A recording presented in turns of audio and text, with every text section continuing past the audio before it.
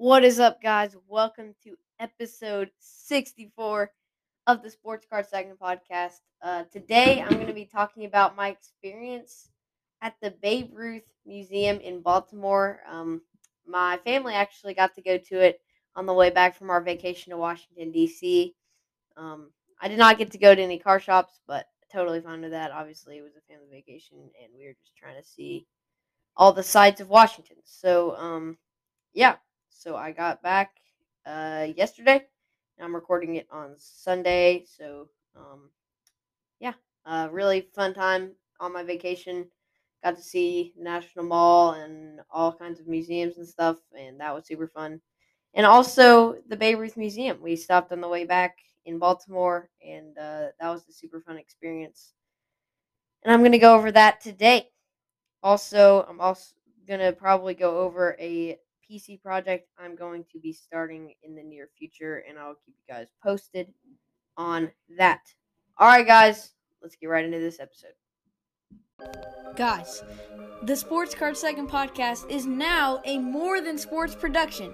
Yes, you heard that right. The Sports Card Second podcast is now the second podcast to be picked up by More Than Sports. Starting now, the show will be listed on their website along with their main show, the More Sports Podcast. So check out their website. That's morethansports.com. Once again, morethansports.com. MOORE thansports.com. That's where my show will be listed. That's where their show will be listed. Make sure you check them out. morethansports.com. Let's get back into the show. All right, guys, we're going to start off with my experience at the Babe Ruth Museum in Baltimore.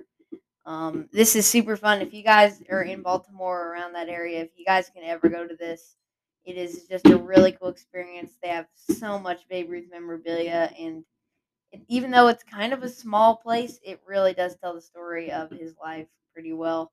And he's just an American icon, and it definitely showed in that museum.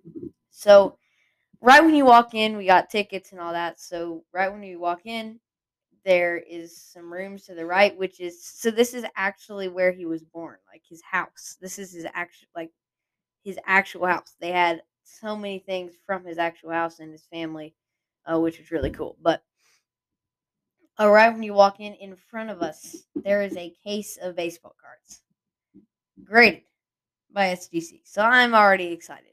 I can see the colors on these cards, and I know exactly what they are. Okay, like I literally immediately knew what they are.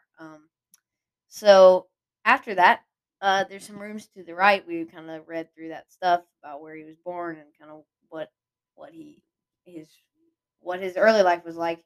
Um, I'm sure most of you guys know he was a terrible child. He was shipped off to a, a reform school, and that's what made him great at baseball. Thank goodness he got shipped off to that school. But he his life is just kind of interesting. I mean, most of you guys already know the story, so I'm not going to go into his life story, obviously.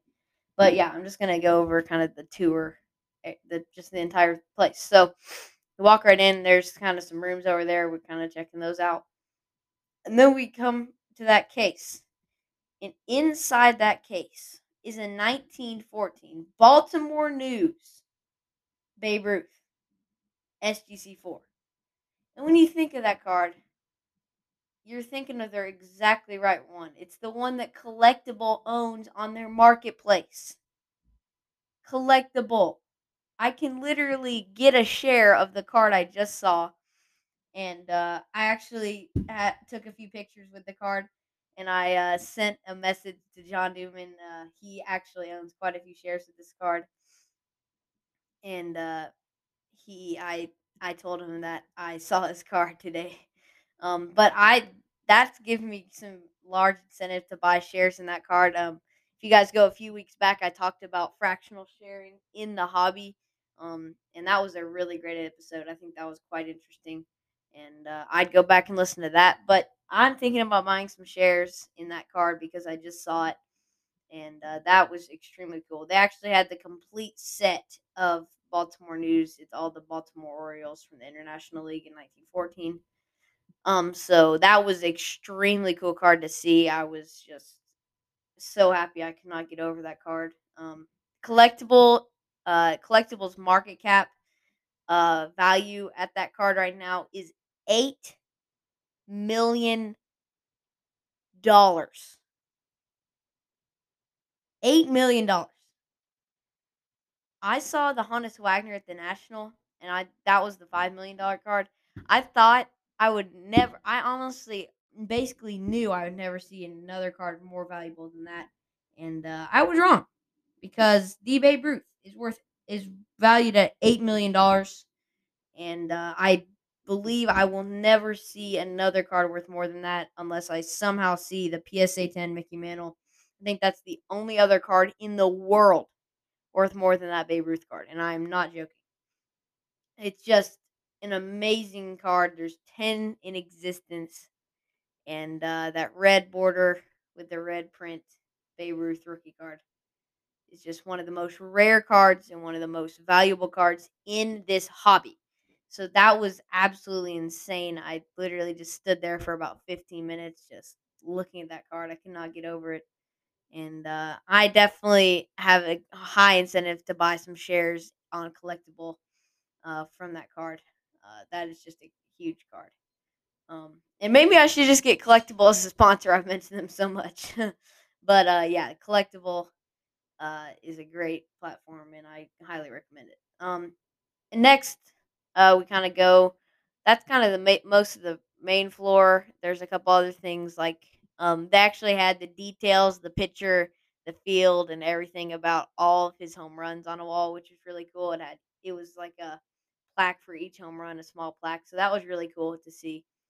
And then we go upstairs. There's actually quite a few signed baseballs upstairs, which was extremely cool. They actually also had a 500 home run club uh, case, and it had all of the 500 home run club uh, members with the signed ball, including Babe Ruth. They had some really great condition Babe Ruth signatures with bold, dark autographs, and honestly, PSA 8 or 9 condition. So those were extremely nice looking. And that was most of the upstairs. There was a small exhibit about the called shot, which I really enjoyed. And speaking of the called shot, do you guys think Babe Ruth called his shot? If so, drop me an email. You know where, but I'm going to say it anyways. Sportscardsecond at gmail.com. And let's get a debate going. Do you guys think he called his shot? I don't think he did. I think he was pointing at the pitcher, but Lou Gehrig said he did. So I I don't know. It's I think you just had to be there to to think about it because the video we have is just so grainy. I mean, we can see him point, but where is he pointing? Is the question. So I don't think he did, but it is a high possibility that he did. I think it's a 50-50% chance that he did or didn't. So I don't know. It's just one of those great myths and debates in baseball history. Make sure you guys drop me a line, sportscar2nd at gmail.com, and we can talk about it. All right. So, next, yeah, most of that's upstairs. There's a lot of signed memorabilia up there. There was also the bedroom where he was born, which was quite interesting, and some St. Mary's stuff, which was the reform school he went to. And yeah, it was kind of a small place, but there was quite a few like really cool stuff for car collectors, sports memorabilia collectors. There was a ton of sign balls and some other cards up there that we saw. So that was extremely fun as well. And yeah, that wraps up the Babe Ruth Museum. And then next up, we're gonna get right into a PC project that I have upcoming, and I'm honestly working on the cart right now. Like right before we started recording, I've got a large cart on ComC that I'm working on. So yeah, let's get right into that.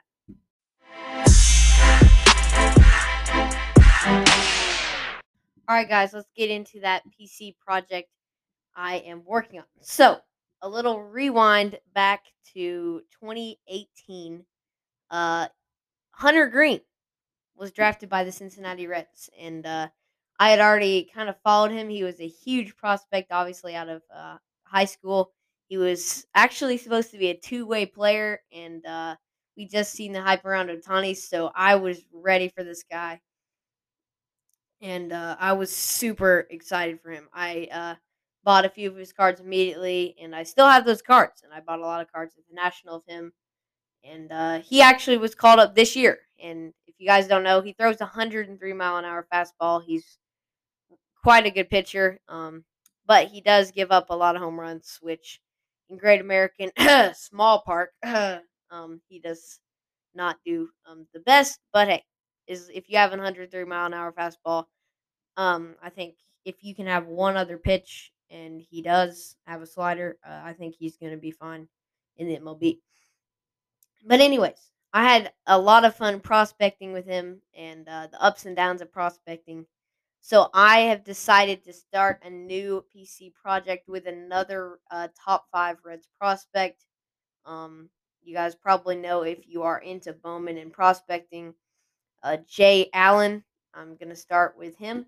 I think it would be super fun to follow a prospect all the way to the MLB, and I think Jay Allen is gonna be a great player once he makes the majors. And he's a hitter, he's an outfielder, and he's extremely young, which I really like. He's a number five prospect in the Reds organization, and I'm really excited to see what he can do. So I'm gonna just buy up a ton of his Bowman Chrome first, and I already have a few Bowman papers, so good foundation to start that. But I'm gonna be just shooting for a bunch of stuff, trading and all kinds of stuff. So maybe I'll even try and go for the rainbow or something. That would be super fun. Pretty pricey, but I think that would be a fun endeavor as well. So we'll see where what we can go with this. I've got about 20, 25 cards in my ComC cart waiting to be ordered, and maybe I'll have them in a couple weeks, and I'll talk about those once I get those in. Yeah, it's gonna be a fun project. He's only in single A right now, but I'm sure he'll end the season double A or triple A somewhere in there. Um, so yeah, it's gonna be super fun to do that with him. And he was a great name last year for the Reds, and I'm hoping he does well again. The reason I did not go with one of the Reds prospects from 2022, like Ellie De La Cruz and Matt McLean, is because they're 2022 and their cards are hot. I've realized that prospectors move on to the new wave, obviously, uh, every year a new prospect comes out, and those guys are really expensive. I can get a first Bowman auto of Jay Allen for $65 compared to McLean and De La Cruz, which range from around 200 to 300. So that would be way too pricey for me. So I'm gonna go with a little bit cheaper, but I think has great talent, Jay Allen. And yeah, so that's gonna wrap up episode 64 of the Sports Card Second podcast. Hope you guys enjoyed this episode. I had a lot of fun at the Babe Ruth Museum, and yeah, I totally recommend that. And yeah, I'll keep you guys posted on the PC project as well. All right, guys, thanks for listening. Episode 64, signing off. Keep collecting. Peace.